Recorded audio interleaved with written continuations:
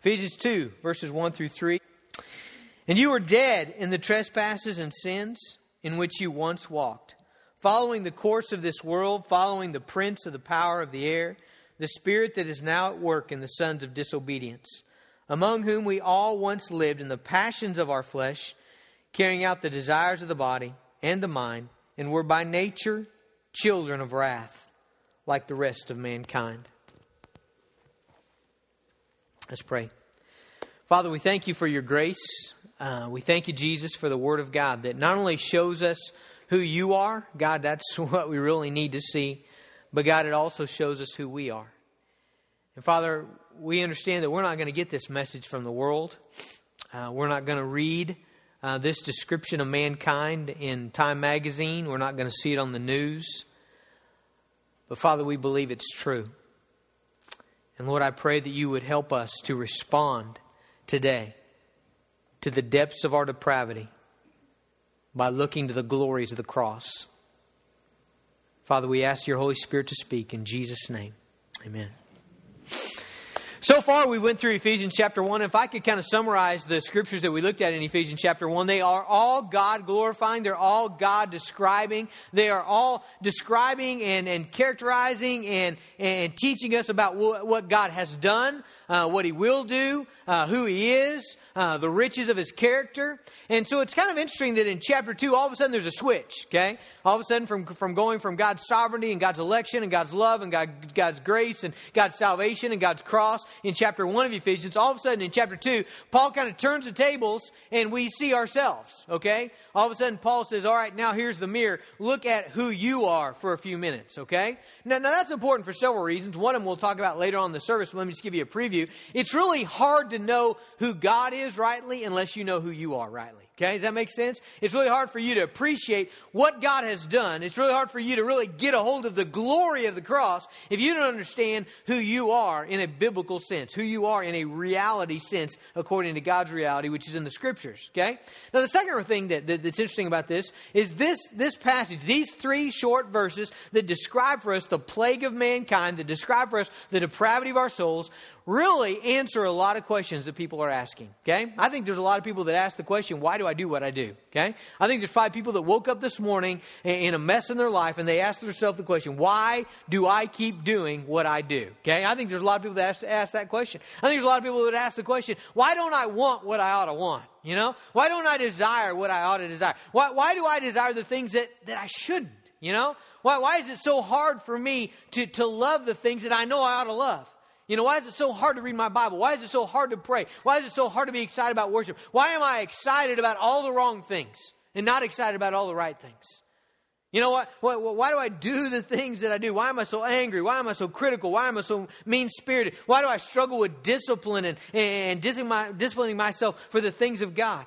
You may be asking, and our world is asking, why is there murder and rape and theft and lies and child abuse and divorce and assault and war? Why is there a Ted Bundy? And why is there a Saddam Hussein? And why is there an Adolf Hitler? I was preaching Tuesday night up in Kansas, and I had slotted that night for anger. And God just kind of laid that out. And Tuesday night was going to be a night that I preached on anger out of the life of Moses. And so I preached on anger. And I started the sermon talking about how one, lapse of carelessness in a person's life could ripple waves of destruction throughout many, many lives. And after the service, a lady came up and I talked to her. That very day, her coworker had been gunned down by her husband, shot and killed by her ex-husband in front of their 2 children. And here's the question that was asked in that service that night. Why? Why? Why is all that stuff true? Why are we like we are? Why do we struggle like we do? Why is there the junk and the horrendous, catastrophic things that are happening in our world? Well, the answer is in verse 1. And you were dead in the trespasses and sins. Paul describes us as dead. Now that might be a little awkward to you, thinking, well, what exactly does he mean? Because it's clear that we're alive. It's clear that we're in this room and we drove here and we walked here and you're sitting up and you're breathing and you just listened and you're looking and seeing and all of those things are still happening in your life. So what does Paul mean by being dead? Well, obviously, Paul is talking about a spiritual death, okay? He's talking about being dead spiritually. Now, however, keep physical death in your mind, because understanding physical death and physical life helps us understand what Paul is saying when he talks about spiritual death and spiritual life. For instance, when someone dies physically, one of the things that's very clear to us is that there's a separation that's made, isn't there? Any funeral you go to, it's very clear that all of a sudden there's this person who's not with us anymore, right? We're all together. We're all in this room. We're all sharing life together. We'll all drive to restaurants and we'll eat and we'll talk and we'll converse and we'll go home and we'll take a nap and we'll visit with our family and we'll parent our kids. But someone who dies is not in that world anymore, right? There's a separation. That's what's so hurtful about death, physical death, is because we know they're not with us anymore. They're somewhere else and we're here and we're separated from them.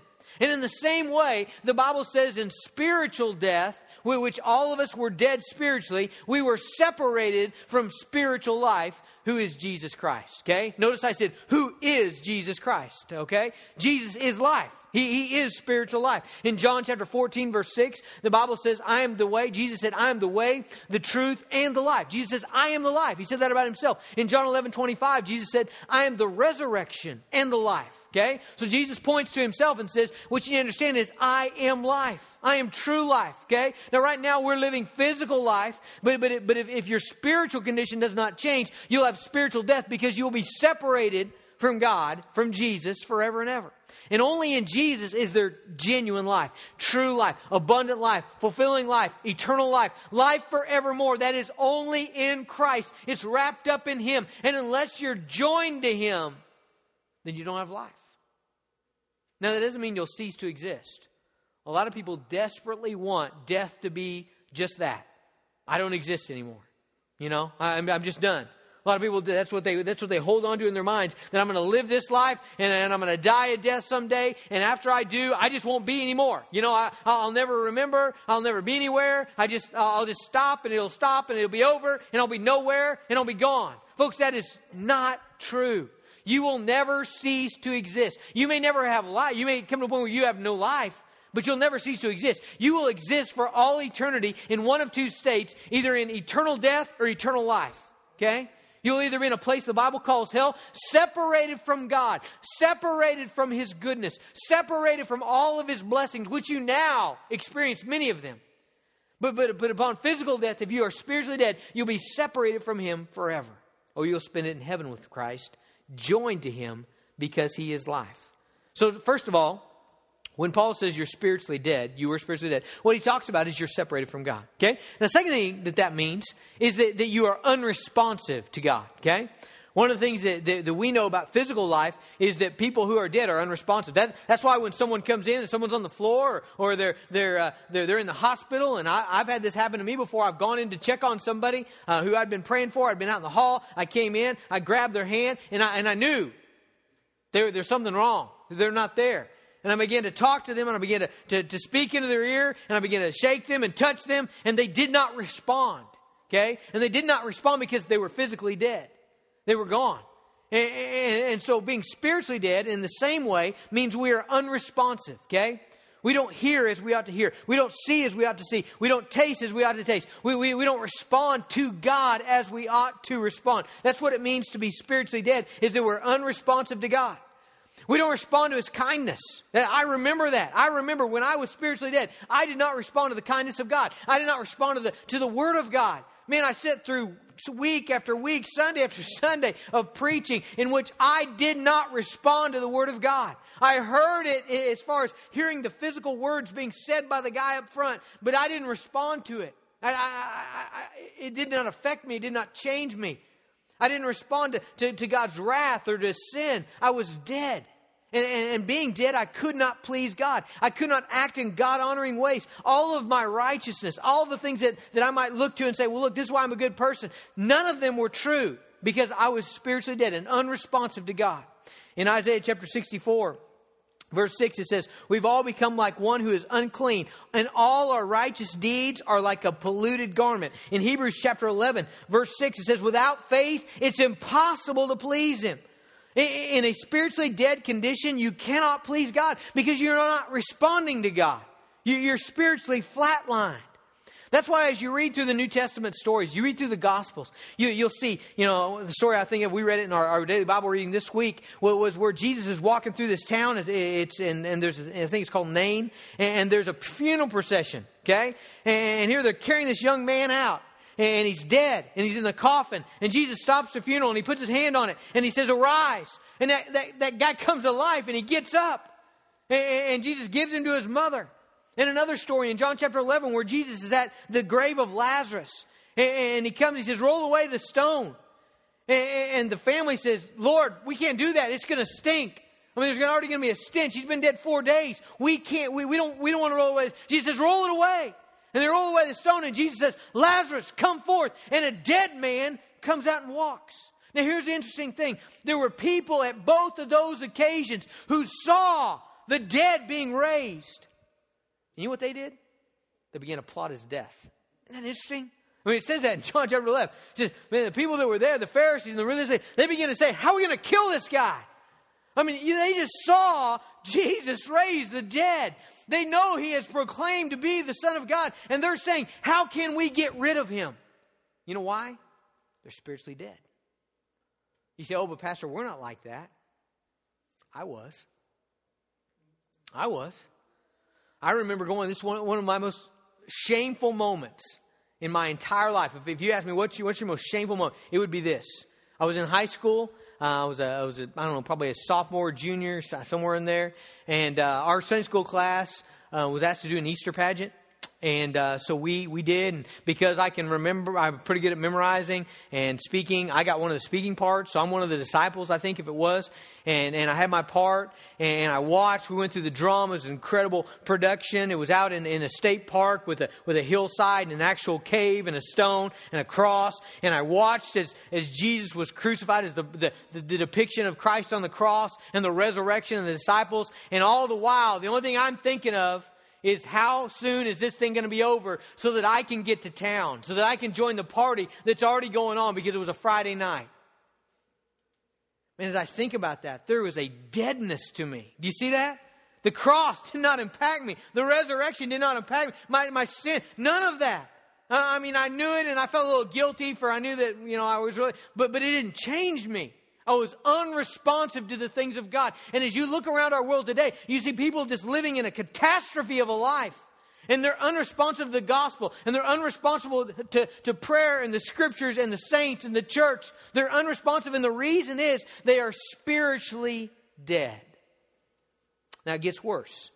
Not only are we spiritually dead, but verse 2 tells us, says, in which you once walked, following the course of this world, following the prince of the power of the air, the spirit that's now at work, and the sons of disobedience. Basically what Paul says in verse 2 is that we're all caught in the riptide of satanic values. Okay? Now what do I mean by riptide? You know what a riptide is? A riptide is if you're ever on the ocean, there are certain channels. It just depends on the geography of the place, but water will come in and it will funnel out in one spot. Not all of it, but the current will. And so it creates a riptide. If you get caught in a riptide, you can't swim against it. In fact, anybody will tell you, lifeguards will say, don't even try. If you try, you'll die. Because you'll exhaust yourself, you won't be, and you'll just drown. That's how people drown every year in riptide. Something like I think I read on the internet, 120 people drown every year in a riptide. And it's because they try to swim against it. You can't swim against it. Okay? And what Paul describes here when he talks about the course of this world, that all of us, it says all of you once walked in this course. Okay? You once followed the prince of the power of the air, who's Satan. And what Paul is describing there is a current of the world that everybody is stuck in without Jesus Christ. Okay? And it's a current that's opposed to God, that exalts self, it exalts man in the place of God. Okay, it's very clear, isn't it, as we just look around, our culture values certain things above others. Is that not true? I mean, our culture holds up certain things, not formally maybe, but just in what they emphasize and how we look at things in our media and our books and our stories and our teaching and our educational stuff. And it all values certain things and it doesn't value other things. And one of the things it doesn't value is God. One of the things that you're not going to see promoted and put forth as being valuable and to be sought after is things like worship or things like prayer or things like the scriptures. You're not going to see those aren't in the current of the world. But rather in the current of the world is a very God-dishonoring, Christ-reviling, spirit-grieving way of living. And here's what Paul says. We're all stuck in that. Without Christ, we are. Without Christ, we're stuck in that.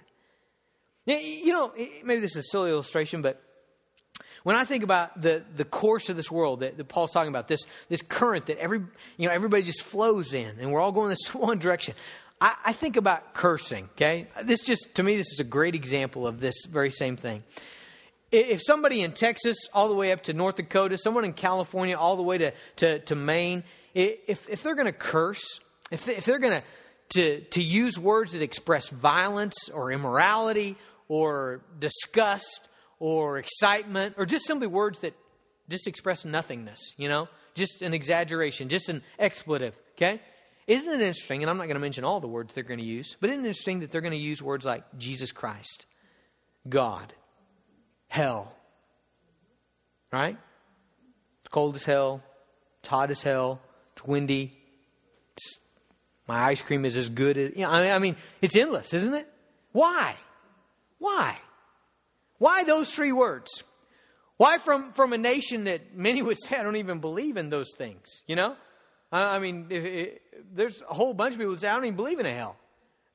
This Jesus guy, he's just some historical figure that was nothing. It's nobody. It's all a facade. Well, then why are you picking his name to say over and over? You see what I'm saying? How did that happen? How did that happen? If you got this group of people that do believe in him and that hold his name sacred, then they surely wouldn't use it that way. And you got this other group of people that doesn't believe in him. Well, then why pick his name to say over and over, as you curse? You know why? Because there's a current in there. There's a current. There's a current that flows in a God dishonoring way. And verse 2 tells us that it's led by or produced by the prince of the power of the air. Now, who is it? That's Satan. Okay? Isn't it interesting, though, that it says the prince of the power of the air? Why the air?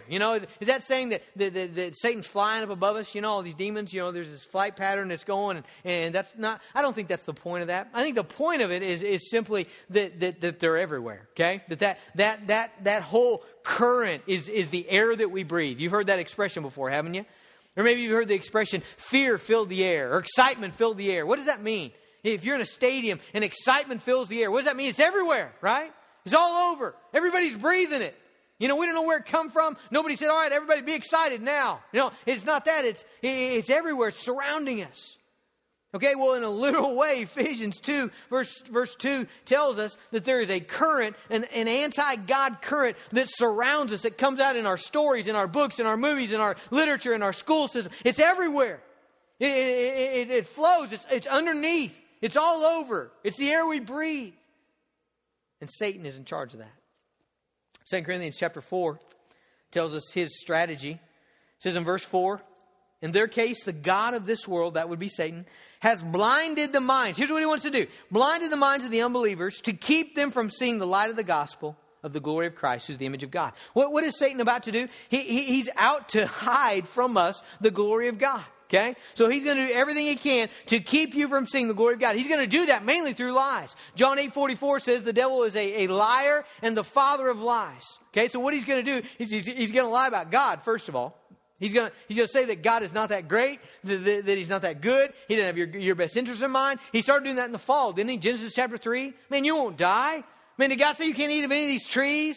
I mean, he's lying to them. He's trying to diminish God in their eyes. And the second thing he's going to lie about is the world. And he's going to tell you it's better than it really is. Okay? He's going to tell you that having money is better than it really is. He's going to lie to you about possessions. He's going to lie to you about pride. He's going to lie to you about position and authority. He's going to lie to you about all those things. And he's going to make Jesus look bad, and he's going to make the world look good. Okay? That's the plan of Satan. That's the current of our world. In fact, Matthew 13:19, interesting passage, talked about a farmer, and it likens the word of God to seed that's sowed, okay? And it says that some seed fell upon the hard ground, and it says that Satan comes on unbelieving hearts, and he steals the seed away. Man, is that true? I mean, think about that. Is that really true? I mean, was Jesus just kidding there? Or is that true that people will come into a church service or to your family gathering where you're sharing your testimony or whatever situation where the word's going forth, and that actually the hardness of their heart keeps the word from penetrating because they're spiritually dead, and Satan comes in and distracts them and pulls their mind away and doesn't let the word sink in? Is that true? Jesus says it is. What do you think? I mean, is that true? I think it is. That happens. Now, we might be real tempted to blame everything, a lot of people do this, on the world and on Satan, right? And I say, yeah, man, Pastor, preach on, man. Our stinking world, and it's the world's fault, and it's the liberals, and it's this and it's that, and you know. Hey, let's also point the finger right back here. Okay, look at verse 3. Among whom we all once lived, what? In the passions of our flesh, carrying out the desires of the body and the mind, and we're by nature children of wrath. You know what that says? That says it's not just the world, and it's not just Satan, but you are inherently broken. Okay? That's the biggest problem that we got to deal with, is that we're inherently broken. We are born sinners. Not only do we sin, but we're also born sinners. We have a sin nature, which means we desire the wrong things. If I turn back a page in my Bible, Galatians chapter 5, verse 17, says, for the desires of the flesh are against the Spirit, and the desires of the Spirit are against the flesh, for these are opposed to each other to keep us from doing the things we want to do. What does that mean? That means that in me and in you are wrong desires. We're bent the wrong way. That's called sin. And because of that, we desire what we shouldn't desire. We want what we shouldn't want. And you know what that does? That makes it really not that hard for the devil in the world to push us along. Okay? Think about it. Have you ever seen a PBS documentary on the 5 reasons you should be vengeful? You know, have you ever seen that? You know, I mean, is that what we're talking about? That the world has to put out this, page. Here's why you ought to seek revenge. Is that what the world does? The world doesn't do that. You know, it doesn't have to do that. It can be much more subtle. You know why? Because revenge is already in you, isn't it? Somebody hurts you. You get hurt. You get offended. And within you already is a spirit that says, I don't want to leave this to God. I don't want to get over this. I don't want to forgive. I want to even. I want to hurt them. Where's that come from? Well, it comes from in you. And so all Satan now has to do, all the world does, is pushes along in a current that affirms that. Right? And there is that current, isn't there? I mean, how many big blockbuster movies this summer are going to hit out, come out in which the whole theme of the movie is a guy who has horribly done wrong, and he gives it all to Jesus, and he trusts Jesus to take care of him and to handle his struggles and his hurt. How many of those are going to come out? Probably not very many. How many movies are going to come out where someone's done wrong and they pack their pistol and they kill them all? There'll be a lot of those, won't there? Car chases, explosions, Rambo, unload your gun. There'll be a lot of those. Okay, that's the current of our world. The world does not have to give us 5 reasons why you ought to be promiscuous sexually. Okay? Don't need that. They don't have to be that blunt. Here's the scary thing. They probably are that blunt. Okay? But they wouldn't have to be. You know why? Because it's already in mankind. In mankind already is a desire to want things sexually that they shouldn't want. So what does the world do? What does Satan do? They simply exalt it. They simply flaunt it. They flaunt the human body. They flaunt sensuality. They give us 1,000 examples a day in media and on television and in movies and billboards and in the grocery store magazine rack of people who supposedly are promiscuous sexually and living it high. It's a lie. It's all lies.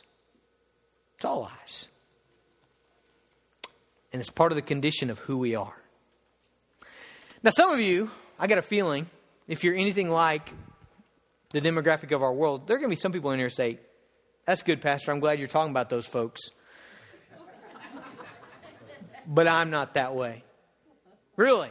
I guarantee you, in the 2 services today, I guarantee you we have had some people who that's their heart. Maybe they wouldn't say that out loud, but that's what they feel. What they would say is, I really wasn't that bad.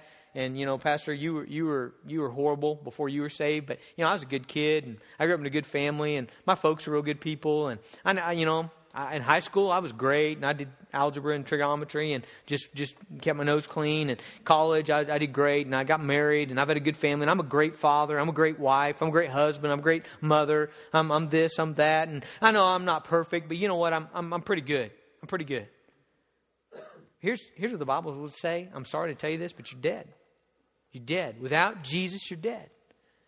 You say, but Pastor, I'm nothing like those people you just described. I'm nothing like my neighbor. I'm nothing like those people on TV. Have you ever noticed this? Maybe you haven't. It's kind of morbid, but there's a lot of different conditions of corpses. We had a bunch of firemen in the first service, and I bet those guys have seen wrecks. I bet guys in the military have been to the battlefield and seen explosions and I bet they've seen some horrendous things. Corpses that you would hardly even recognize as having been alive. But you know what? I bet many of you have also been to a funeral, right? And bunch of little ladies were gathered around the casket saying, "Doesn't he look good?" Have you seen that? I've seen that a lot. I go to probably a lot more funerals than you do, but I see that a lot. Doesn't he look good? Doesn't she look good? Boy, she looks like she just get up and walk right out. But here's the thing. Dead is dead. Some of you are going to have a hard time with that because you're just going to be thinking, "Pastor, I am so much better than so-and-so." You know, you probably are. Maybe this will help. All right, line up 10,000 people along the rim of the Grand Canyon, okay? 10,000 people, rim of the Grand Canyon. And we're going to try to jump across, okay? Now, you're going to have some people, and you can give them 20 foot to run, whatever, you know. Give them their track shoes or shorts, whatever. There are going to be some people, you know, Winnie's going to drag that foot along, you know. And if she don't trip before she gets to the edge, you know, she's probably not going to make it a foot or so. I'm sorry. Okay, that's the way it is. She's not going to jump very far, okay? You know, mostly she's probably going to slide down and crash, you know, about 4 times before she hits the bottom of the canyon, all right? Now, there's others of you, you're good jumpers. You're fast, you know. And you're going to have your shoes on, and you're going to take out of there, and you're going to time it just right, and right at the edge of the canyon wall, bam, you're going to spring out of there. And there's a real temptation for you to look at Winnie and say, "Man, talk about a sorry jumper, man. You ain't never going to make it. I'm a whole lot better than you." You know, you may even have, you may even have people like what's his name? Mike Powell. Mike Powell, world record holder in the men's long jump.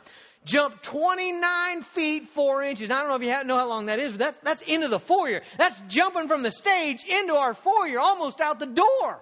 29 feet, 4 inches. That's an incredible jump. And I got a feeling if Mike Powell was one of those 10,000, he would even beat that. I bet he would jump over 30. I mean, he's trying to jump across the canyon. I bet he's going to jump over 20. I bet he's going to jump 30, 31 feet, 32 feet maybe. But here's the reality. Mike Powell, you and Winnie are all dying in the bottom of the canyon, okay? Because you're not making it across.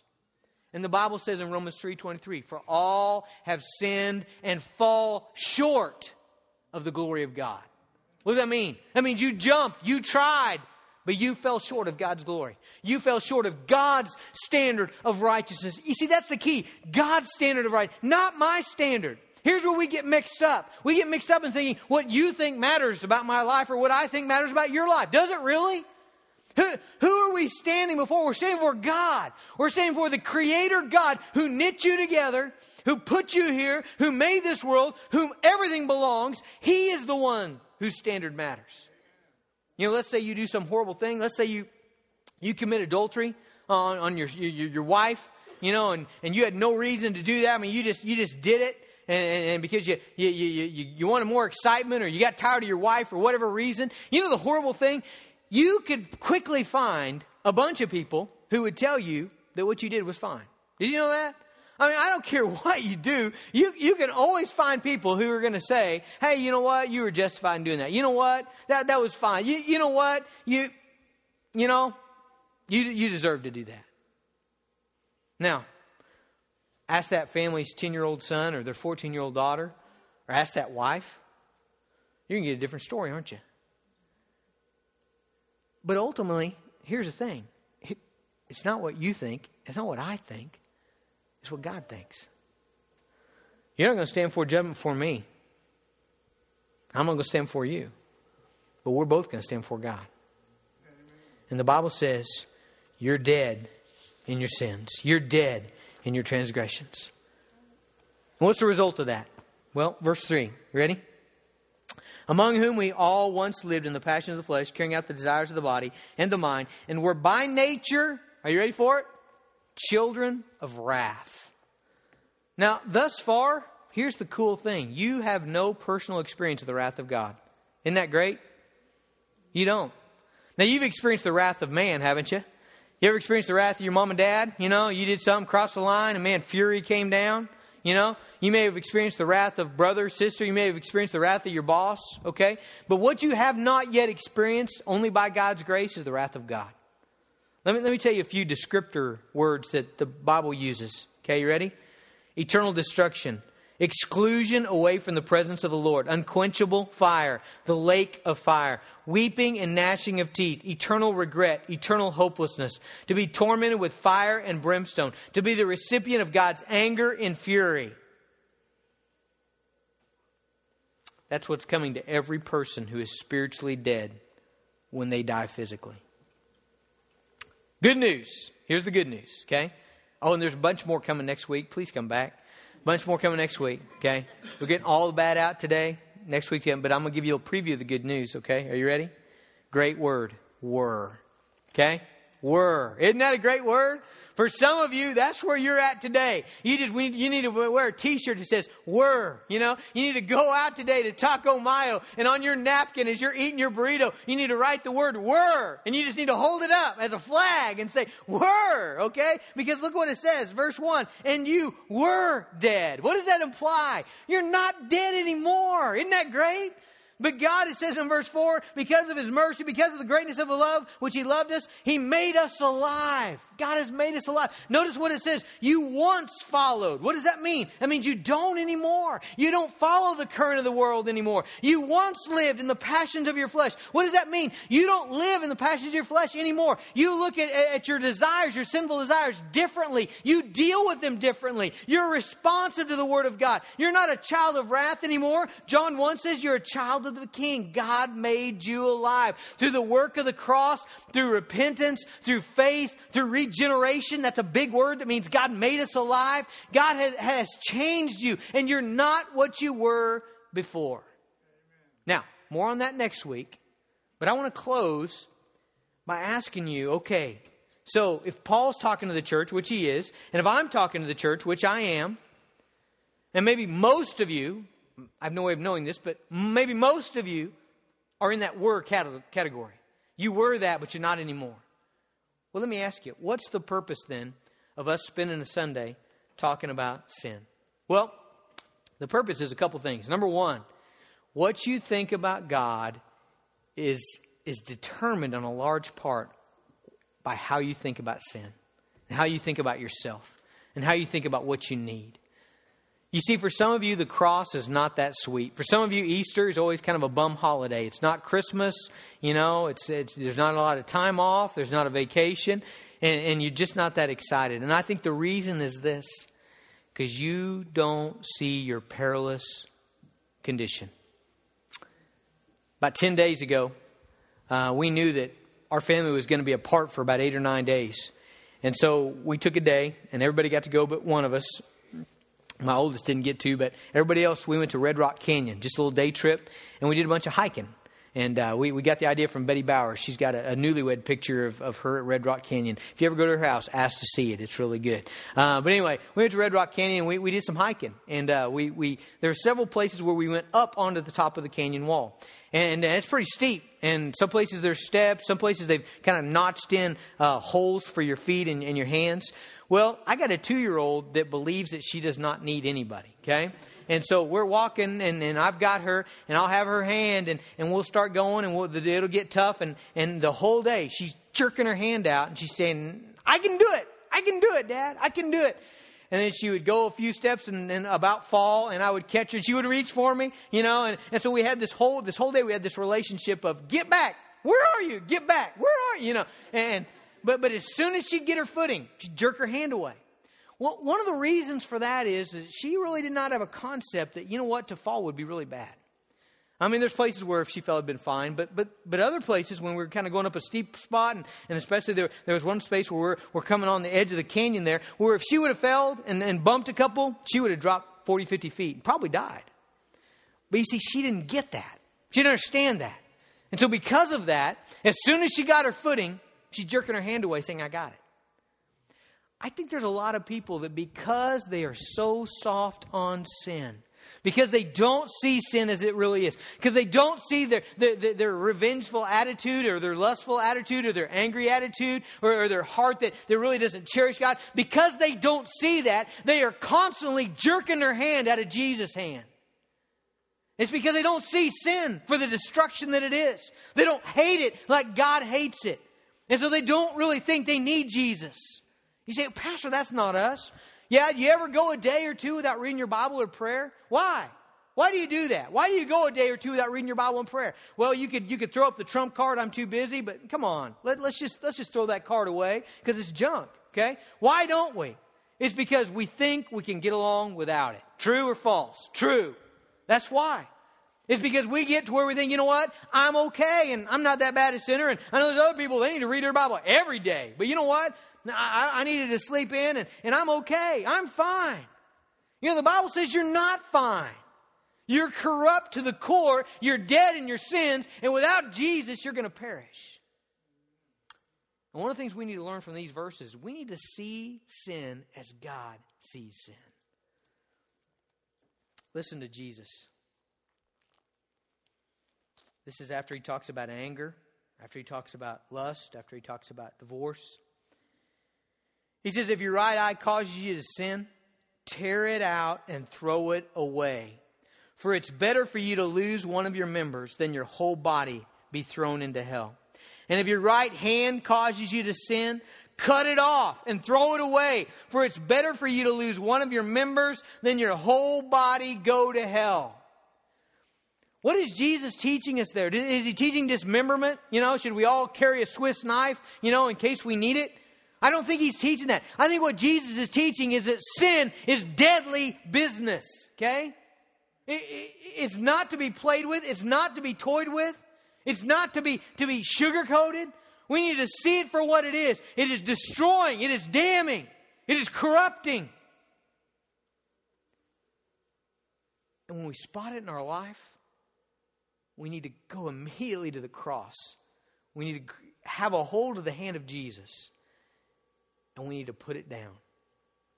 Jesus said, deny yourself. What does that mean? Deny yourself.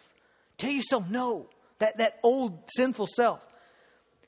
Timothy, and Paul said to Timothy, flee from your youthful passions. Paul said in Romans 8:13, put to death the deeds of the body. Folks, I believe that if we don't see sin like we ought to see it, you know what's going to happen? We'll say no to it, but we'll say no in a way that encourages it to keep coming. Did you know you can do that?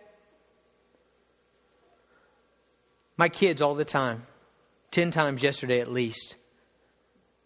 Dad, can I play games on your phone? I can do one of two things there. I can say, you know, not right now. Not right now. Daddy needs to keep it by him because somebody might call. You know what that says? And you're going to say, well, you're just not a very good parent, Pastor. My kids would never do that. That's the same guy that thinks he can jump the Grand Canyon. But you know what that's going to do? 10 minutes later. Dad, can I play games on your phone?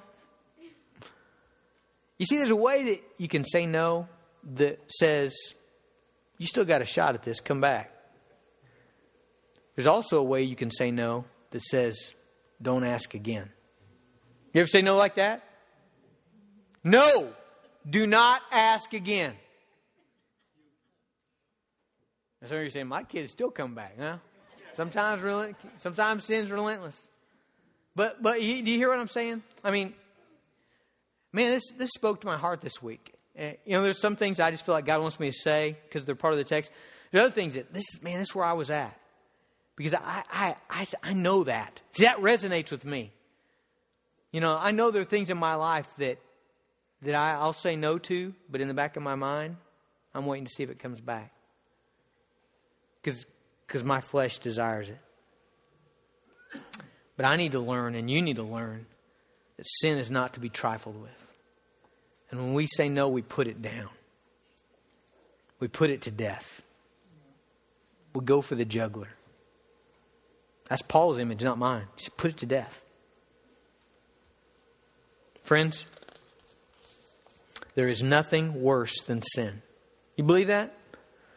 So many times we don't act that way, do we? We talk sometimes like financial problems are worse than sin, don't we? We talk sometimes like relationship problems are worse than sin. Sometimes we talk like disease is worse than sin. It's not. It's not. Remember what Jesus said when he was talking to his disciples? He said, man, don't fear men. What can they do? Worst they can do is kill you. You know, you're like, isn't that the worst thing? It's not. It's not. Deal with your sin as the Bible tells us to. Let's pray. Father, we thank you for your grace. We thank you, Jesus, that you have given us life. That there are a multitude of people, I believe, in this room right now who can say, I was that, but I'm not anymore. I once followed, but I don't now. I once let my sinful desires just take over in my life, but I don't anymore because of the grace and the power and the cross of Jesus Christ. Father, I pray that you'd give that to others. God, give that to people here who need it today.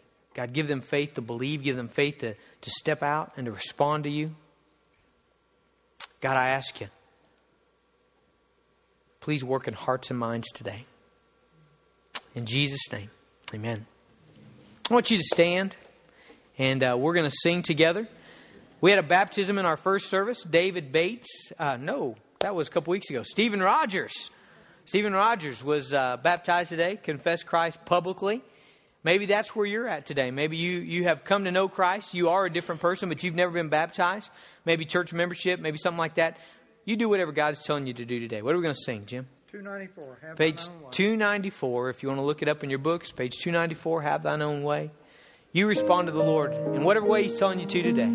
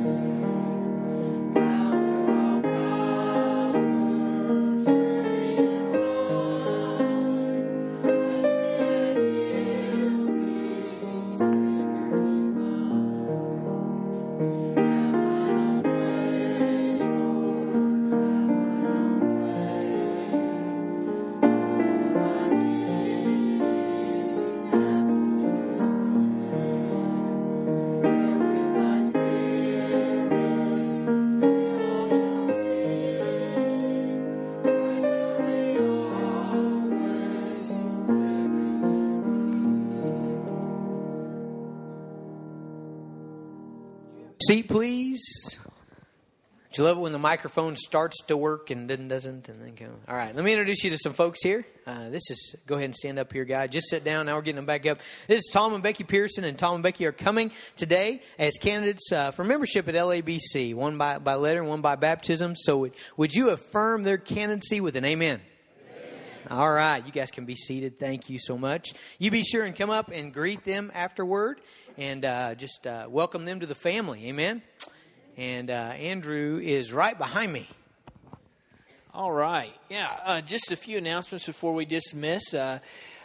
First of all, thanks for all you that came out to the Pregnancy Center concert last night. I saw a lot of Lincoln Avenue folks out there. We had a lot of Lincoln Avenue folks helping, just doing a lot of different ministry things just to make the Pregnancy Center concert go well. So just appreciate that. Appreciate your support.